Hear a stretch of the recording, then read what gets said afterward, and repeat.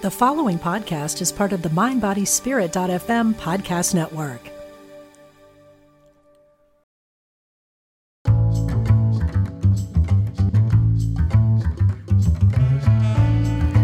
Welcome to Dropping In from Omega Institute, a podcast that explores the many ways to awaken the best in the human spirit.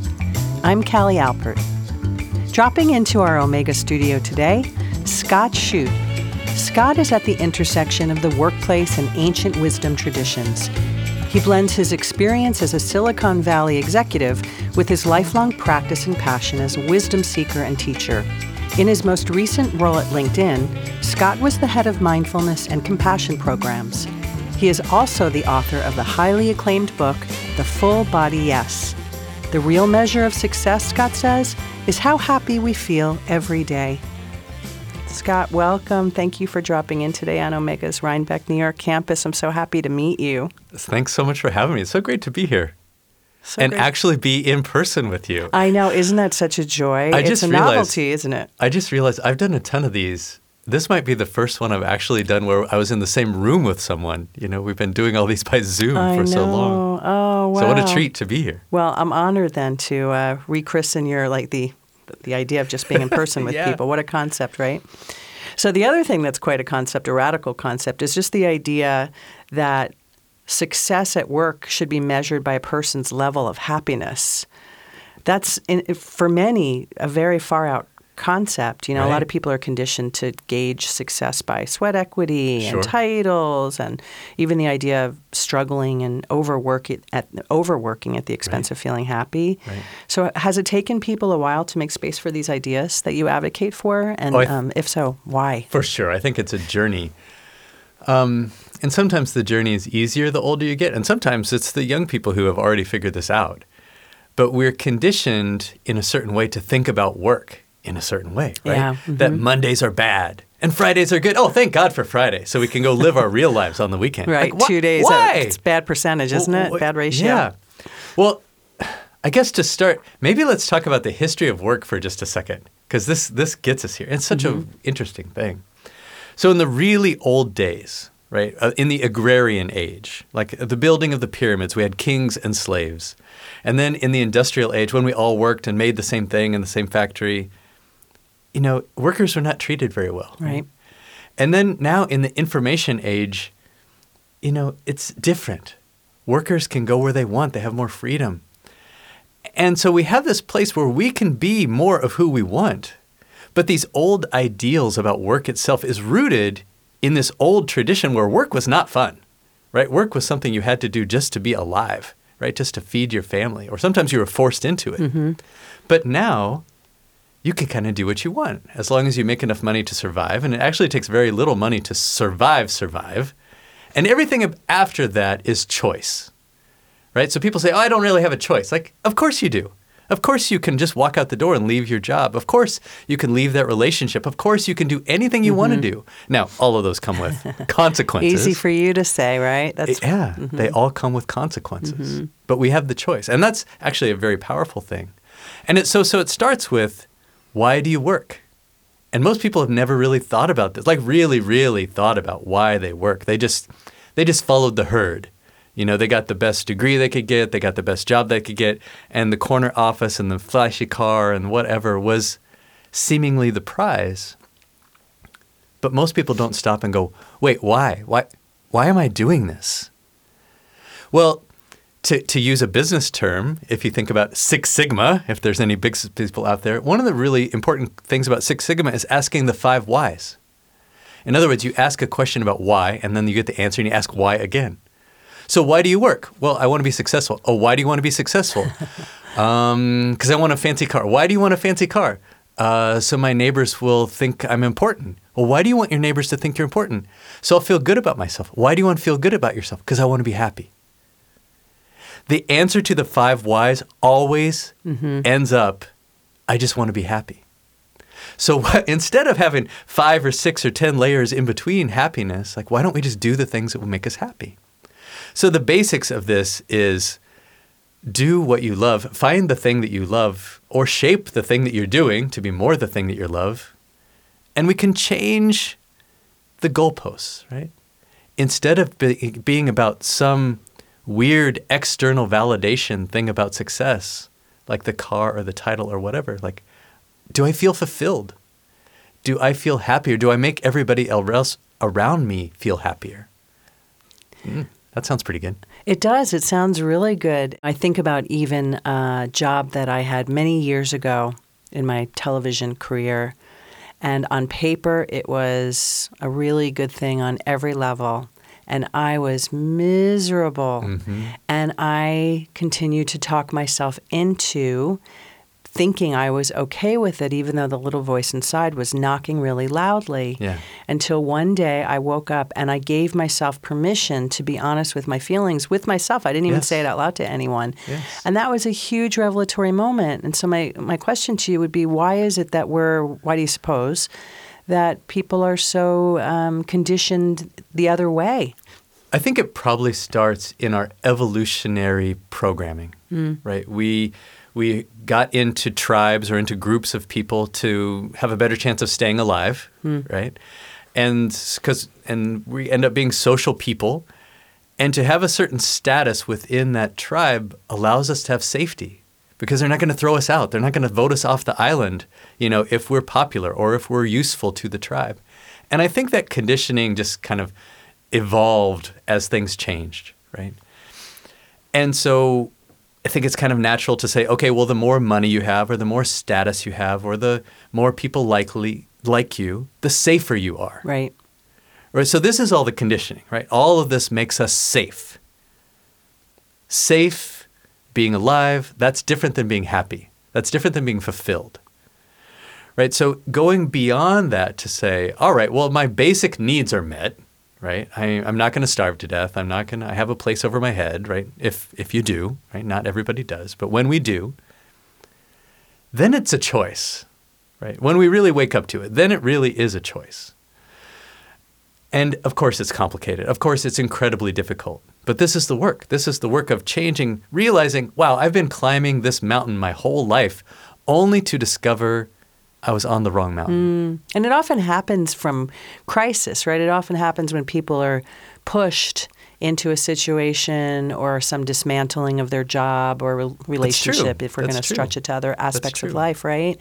It's often not by just a simple conscious choice. It's often because there's a bigger circumstance that sort of nudges us. That's true. Like everything else, we usually don't learn as much from the happy, great times as we do from crisis or the things. It's fun. Doesn't that suck? It's so fun.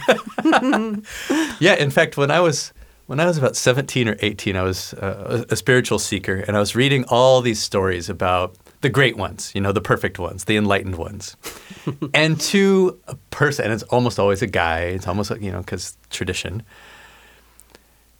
And I was scared. I was having this conversation with the thing, right, with the divine. Like, I'm looking around going, wow, all these guys suffered. Their lives are terrible. And so I was having this inquiry, like, can't I learn these lessons through joy and humor and laughter? Like, can I learn that way? And I got this really crisp answer. One word. It was listen. In other words, life is always giving us these really magical truths. And if we just followed it, we wouldn't have the pain and the suffering. But we ignore it. We ignore the simple truth, like your mom tells you that broccoli is better for you than pizza. Well, no, I don't. I want to eat the pizza. And then whatever, maybe you develop some health condition 40 years later. Mm-hmm. In other words, everybody knows their own mess. But we're never, the truth is we're never surprised by anything. The answers have always been there. It's just us waking up to that answer. That's great is the operative word, listen. I thought you were going to say no. Nope, listen. Listen, yeah. Answer's always there. Make the space to listen, right?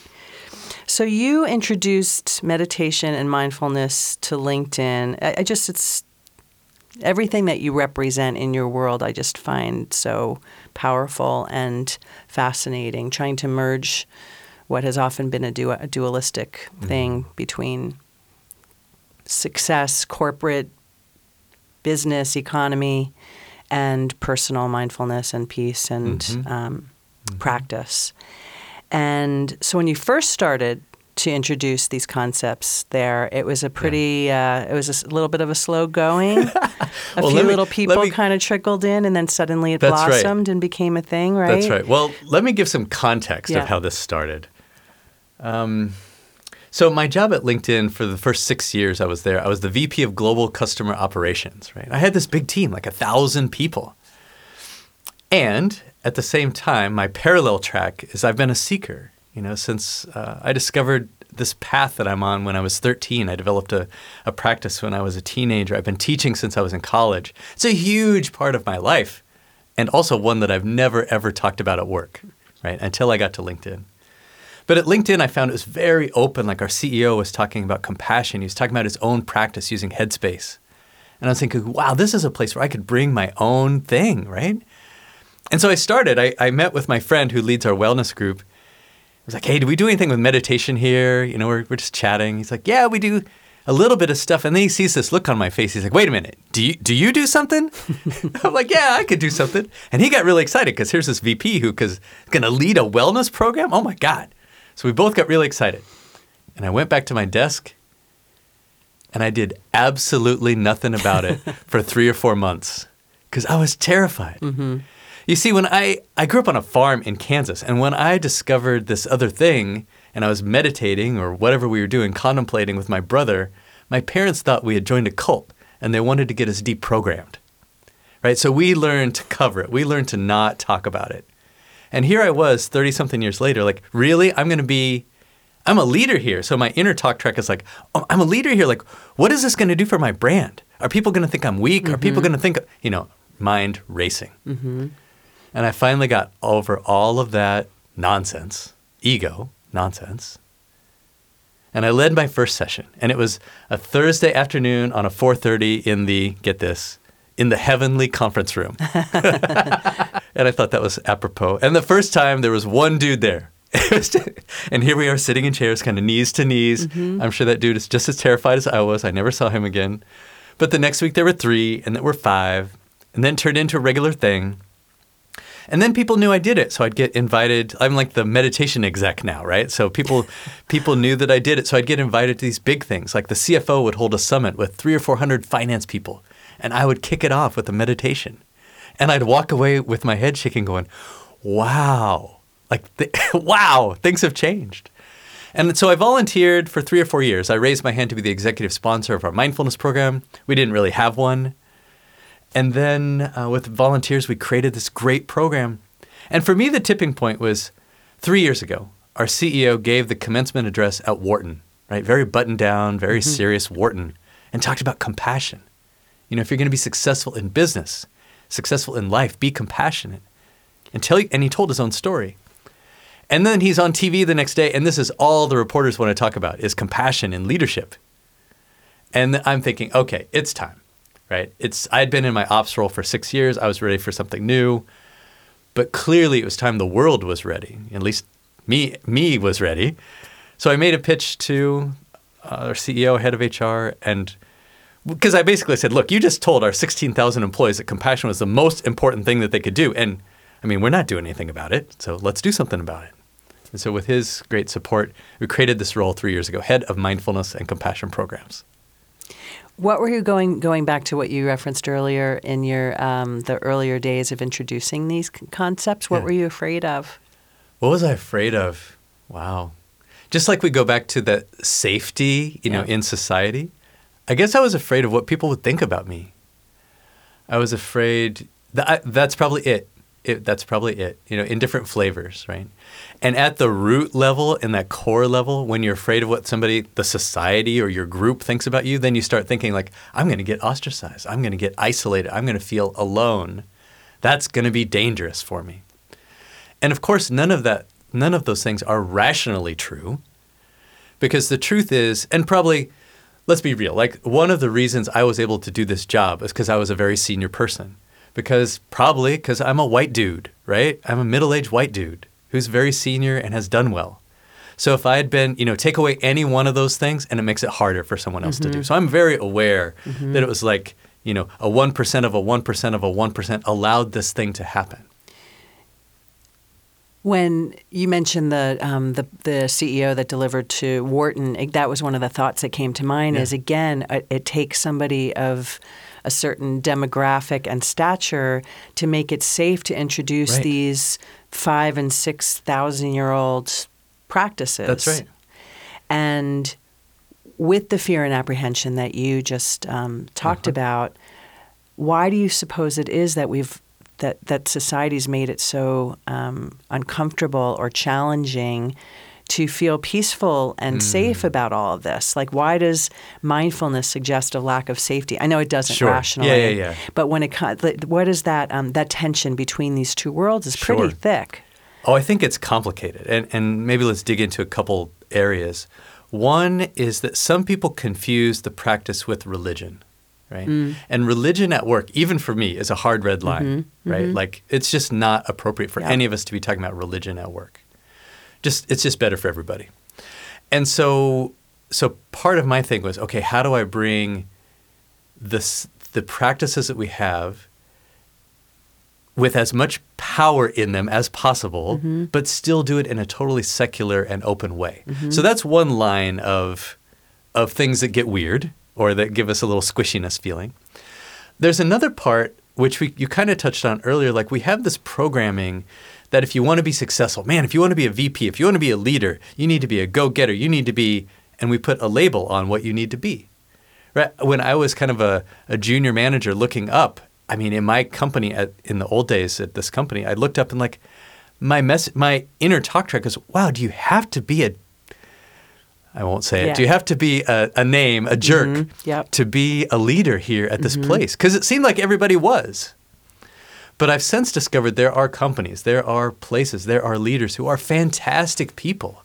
And they bring their hearts and they bring all of themselves. And what happens is, in the right environment, that makes them even more powerful. It makes them a much better leader. But I think we've been programmed that you have to be this way over here, you know. So that's another part of what's happening. And then there's this other part of like, wow, can you really be chilled out? Can you really be this Zen, spiritual person and be successful at the same time? This has been my question to myself my entire life, because I have been this dual person, right? A seeker since 13 and a leader the whole time. And the answer is, of course you can.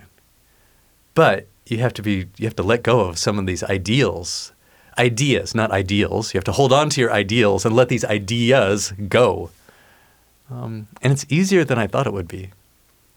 I'm so glad to hear that. That's a perfect segue to my next question, which is to dig a little bit deeper into the idea of leadership. Yeah. Because, like you just mentioned, it's the should list of what a leader should be. Yeah. I've been told this early in my career, not lately. Thankfully, certainly not at Omega. Yeah. Completely the opposite here. But early on, when I was still finding my way and getting promoted up the ranks in television jobs, I remember being told, don't hang out with your peer or your previous peers. Don't share anything personal. Keep these hard boundaries. Don't show vulnerability. Like, I remember being told that. Don't care too much. Don't be too passionate. Yeah. I got a lot of that. And it was always very counter to who I am as a human. So I resonate very deeply with this duality. And my question to you would be, how do you propose that leaders now here in the 21st century, when hopefully the zeitgeist is creating more space for all of these ideas to come to fruition, how do you suggest that leaders hold space where there is a sense of authority and leadership and still vulnerability and compassion? Yeah. There's a lot in there. Let's tease that apart. And the word that comes to me is balance. So I remember this moment in my same career journey where all of a sudden your peer group, you're managing them, right? Yes. And so if you go back to balance, no, you can't gossip with them anymore. That has to stop. It has to. And you can't share the stuff that happens in that meeting that you were just in. Exactly. It can't. That has to stop. Because you have to balance the needs of your being a friend with the needs of your job. And so that's a very real thing, and that's hard. That's a hard transition to make. And it does create, I understand why the leaders told you those things, like you don't show vulnerability or you can't care too much, because they're trying to protect you from what comes next. Because there will come a day when you work for a company that's not doing well and you have to lay off 30% of the staff. And if you're not really strong, that becomes excruciating because you may have to lay off one of your friends.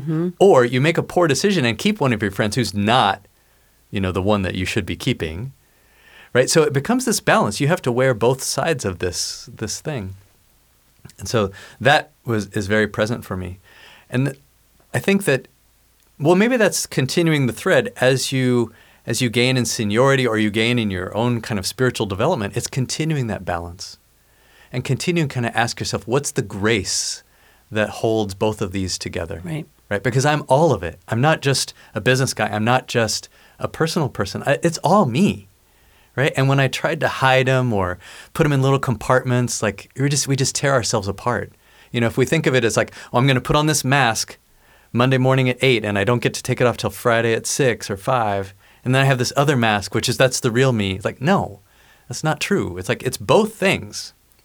And so learning to be all of it.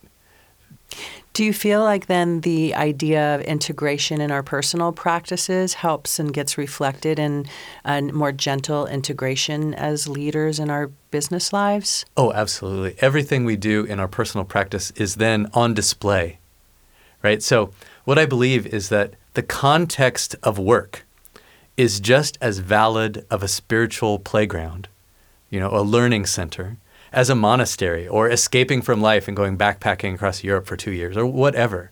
Work is just as powerful, if not more, to learn all of those spiritual lessons, even the lessons of the heart, especially the lessons of the heart. It's all going to happen at work, right? And so when we realize that, we're open to that and say, oh, well, if I sit on the cushion or have this prayer practice or whatever I do, of course, as we develop in consciousness, as we grow in our spirituality, all of that is then going to be on display as the person we show up. If we're on stage as a leader or if we're one of the workers on the front lines, it's all going to show up. How we treat customers, how we sign off our emails, or just how we be, when we're actually physically together. It's all on display. Some would say in some ways your work people, your work family is one of the greater mirrors because you don't pick them. I mean, on some level, maybe sure. in a grander way we do. Sure. But you don't pick them the way you might pick, friends or right. chosen family or whatever. Uh-huh. So it's pretty magical how whoever's plopped Yeah, in that's front right. of you, that's what you got. Exactly. And it's a good question. I like the inquiry when I'm really struggling with something. And I find myself, how you have arguments in your head with somebody who's not right there at the moment. Maybe just a little. Yeah, of course. It happens to all of us. Then I kind of step back and I kind of ponder the bigger picture. It's like, okay, what if, let's say reincarnation's real for just a second. What if in between lives I'm meeting with my teacher and you're laying out, you're reviewing the past. Here's all the stuff you learned last time. Here's all the stuff you're going to learn in this next life. Oh, what do you want to learn? Oh, X, Y, and Z. Okay, well, who are you going to take with you to teach you that? And imagine it's like a game of pickup basketball at recess. And you're like, oh, I'll take her and him and her. And sometimes that's not fun, right? But if you're having this agonizing relationship with your boss or somebody you just can't stand that sits next to you, I find it super helpful to say to myself, how would I react to this situation if I put it there? Right? If I chose this, if I chose it, I don't know if this is how life works or not, but if I chose it, how would I respond to this thing right now? And for me, at least, that gives it a higher purpose, I guess. It gives it some space and some distance to step back. And so I had this happen. I had, a boss that I didn't like. And it used to be that every time I would go have a one-on-one, I would hate it. I would get anxious. I would get all, ugh. Mm-hmm. But then I found every time I switched it, I tried to switch it anyway. We'll say try. It's an evolution. But when I would get mad or when I would get anxious or when I would get whatever that wasn't great, I would stop and I would try to smile. And inwardly, I would say, thank you. Because clearly you are bumping up against one of my values or one of my growth edges that I'm not quite there yet on. So thank you for teaching me whatever this thing. I don't even know what it is yet, but thank you. I'll figure this out as we go. It's so valuable, the reframe, especially if one is able to reframe before or during these Yeah. magical learning moments. Yes. The retrospect rearview mirror tends to be a lot easier. It's a little harder. But if I'm hearing you say that if you look at it as an opportunity, it can create space in that moment That's right. instead of tension. That's right. And you don't have, it's not like you have to agree with the other person or like the other person, but it's just like, okay, what if this is a gift? What if a gift? Is that one of the pieces that makes up sort of the mosaic of what you would consider the 21st century leader to be if you had your way? Of course. So of the things we talked about, right? I mean, all of it is about awareness. You could call it consciousness, whatever you want to call it. But as we all individually develop, wow, wouldn't it be great to have a senior leader who is developed, who is conscious, who's also a spiritual being? Look, you don't have to talk about spirituality at work. But what if they had their own great practice and they were evolved? Imagine the changes it makes in the organization. How does compassion, how does vulnerability, and how does still some version of authority show up for you every day with your colleagues and your employees? Let me define compassion, and that way we can talk about it in a business context. So I define, there's lots of good definitions. This is the one I use, so I can teach to it. So compassion is the capacity for three things. One is awareness of others. The second one is a mindset of wishing the best for them, or a mindset of kindness. And the third is the courage to take action. Right, so let's put this in two contexts. One is in terms of employees as a senior leader. So as a senior leader, if I'm really deeply aware of employees and what they're going through, I have a mindset of wishing the best for them, and then the courage to take action on their behalf. Imagine the different policies and practices that I might put into place, or we as a company might put into place, if it comes from that place. I want what's best for them, and I know what they are trying to do in their lives, and I'm willing to take action on their behalf. Which means that sometimes we're going to take an action that's not great for the company right now in the short term, right?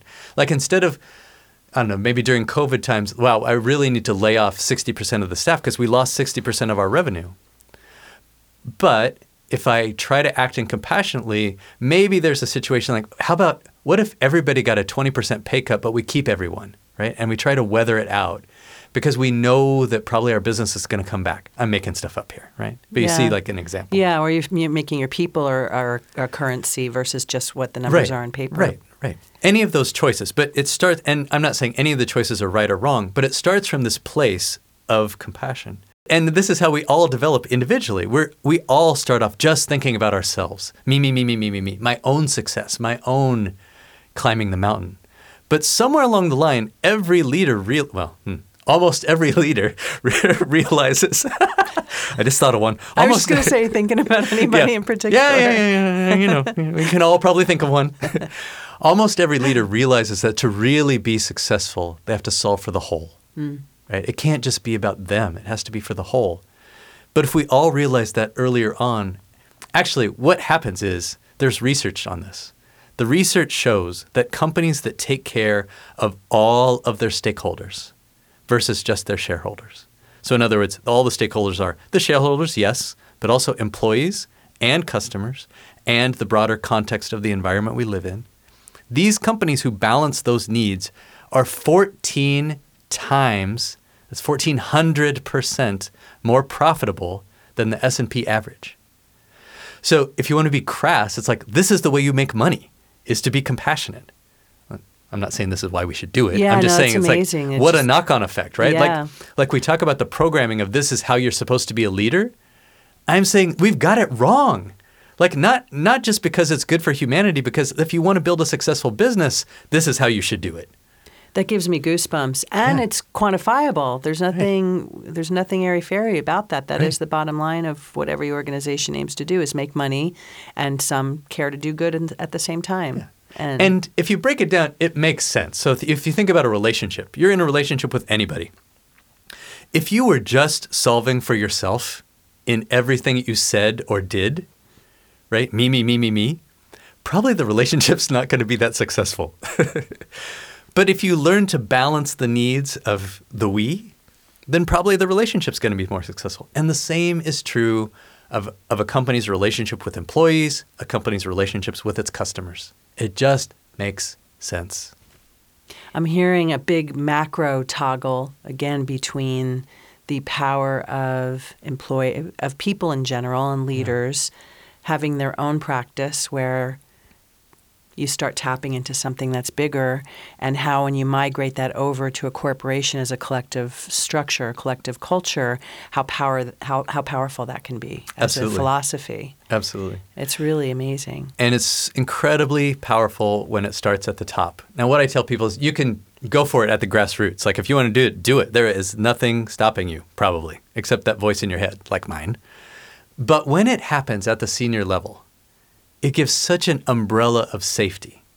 So let's take that back then to you on your personal trajectory. Yeah. You're raised on a farm in Kansas. You knew what the idea of spaciousness and stillness were in a palpable way at a very young age. You and your brother found your way to your meditation, mindfulness practices as young teens or preteens. Yeah. And maybe didn't have the full validation of your family quite yet. Right. So how did you find your way to feel safe and validate this desire to seek when you didn't have the larger picture supporting it quite then? 35 years of life.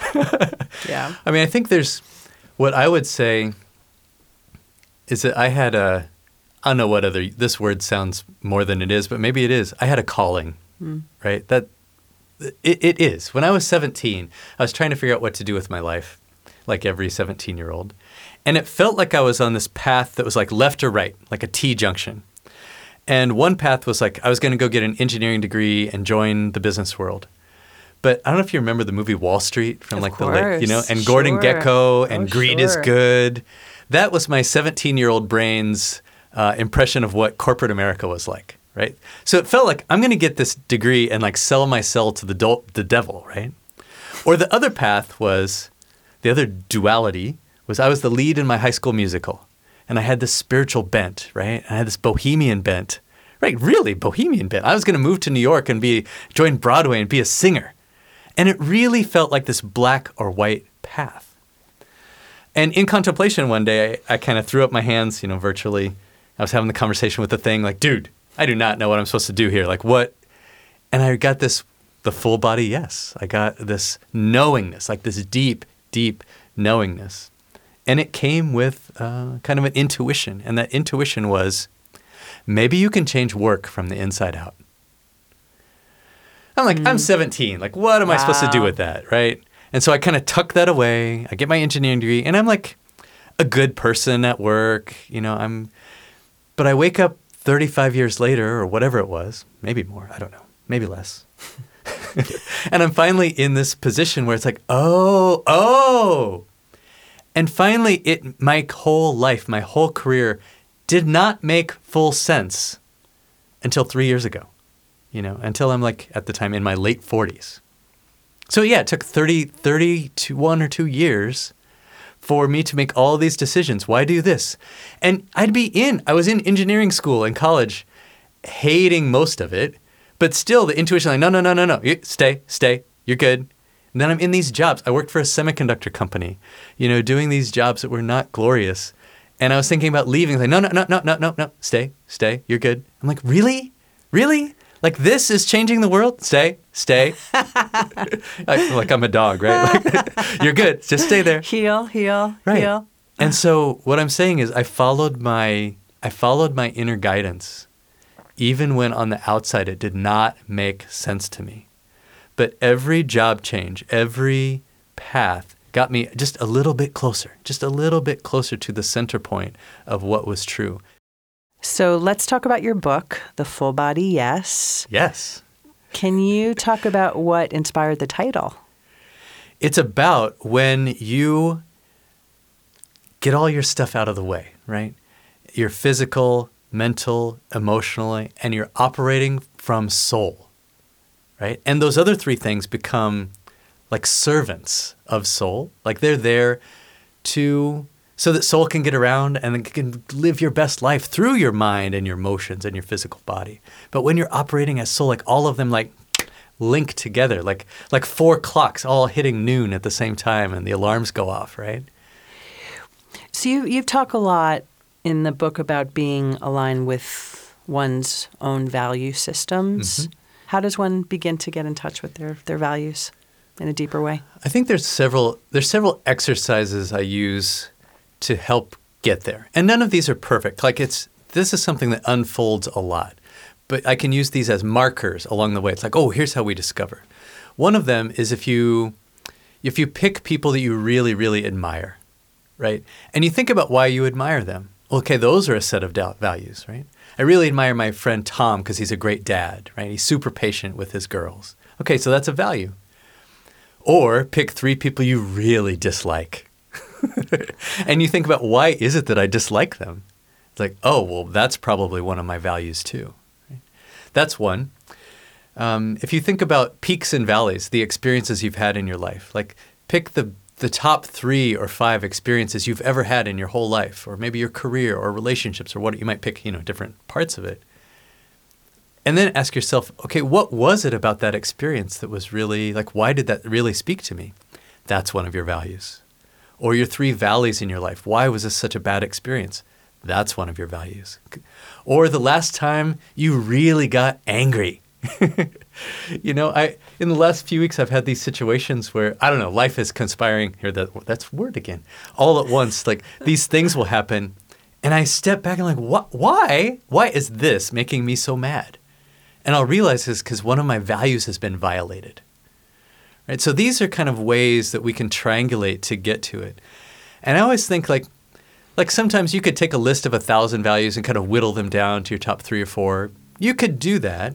I think it's much more interesting to have it be applicable to the decision you're trying to make.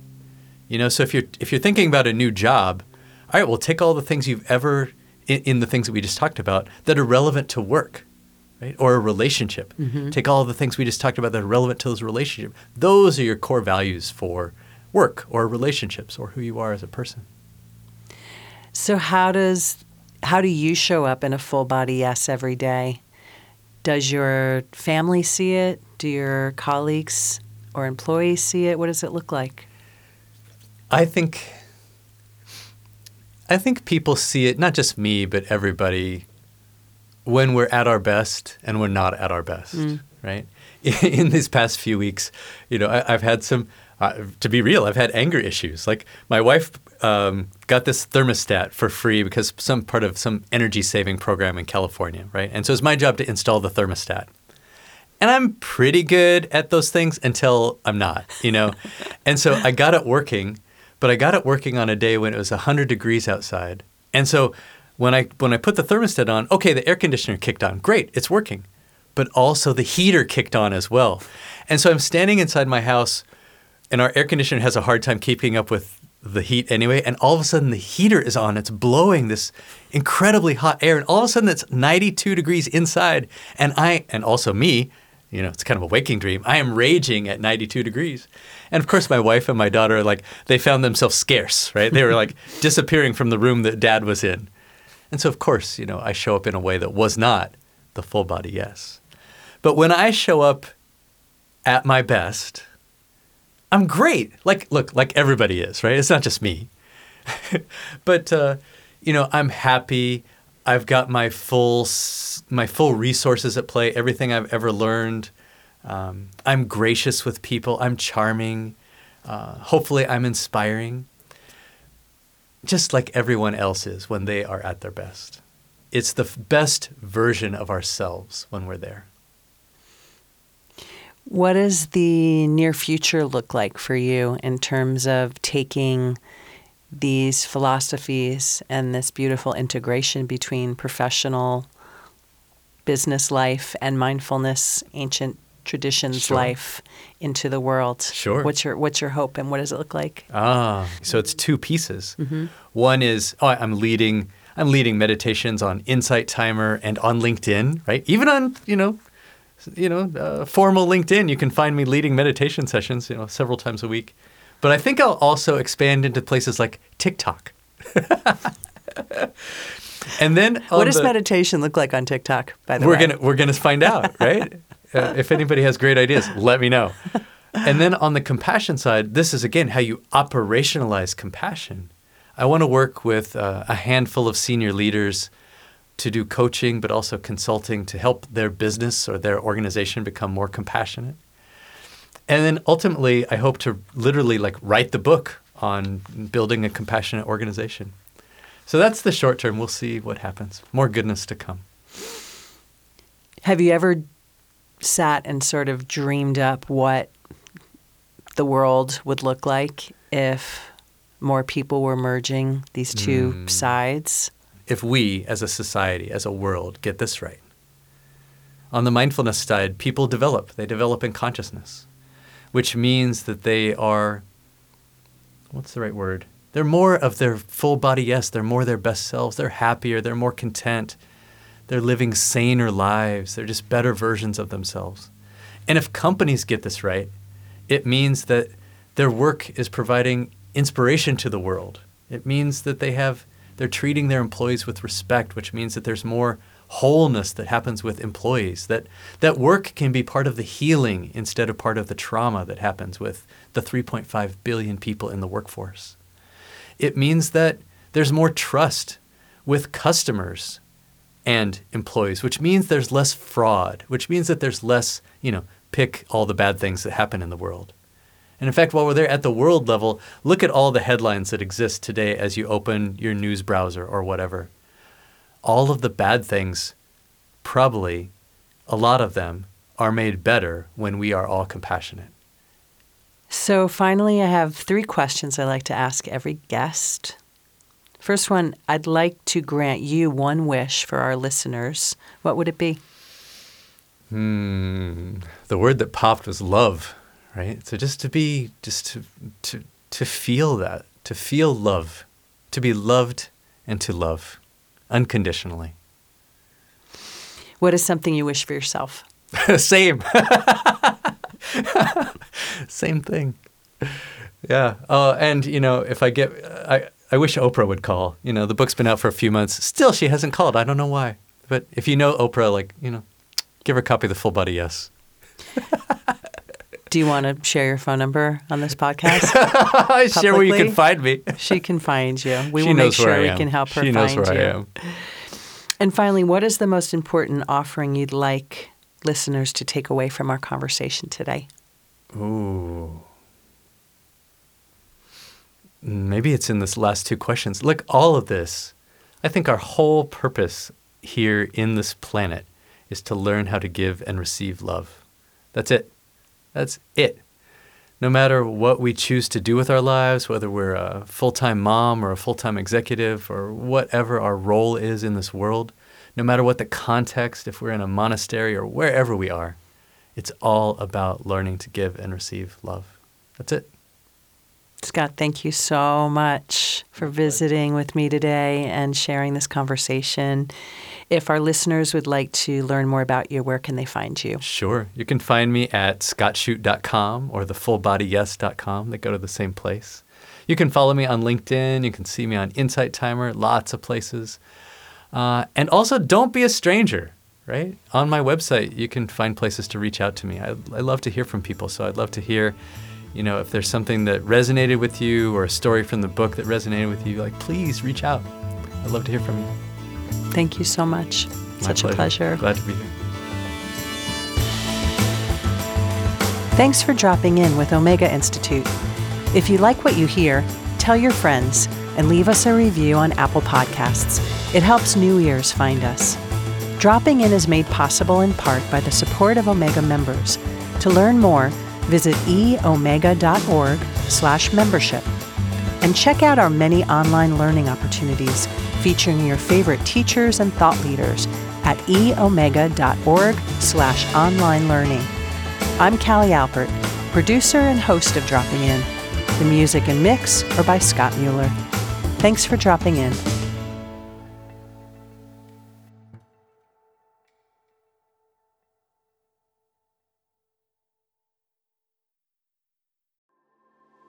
I'm Laura Worcester, host of the Intuitive Life podcast. As an intuitive medium and teacher working with the world of spirit, I love to share the peace that comes with the awareness that our departed loved ones are still with us.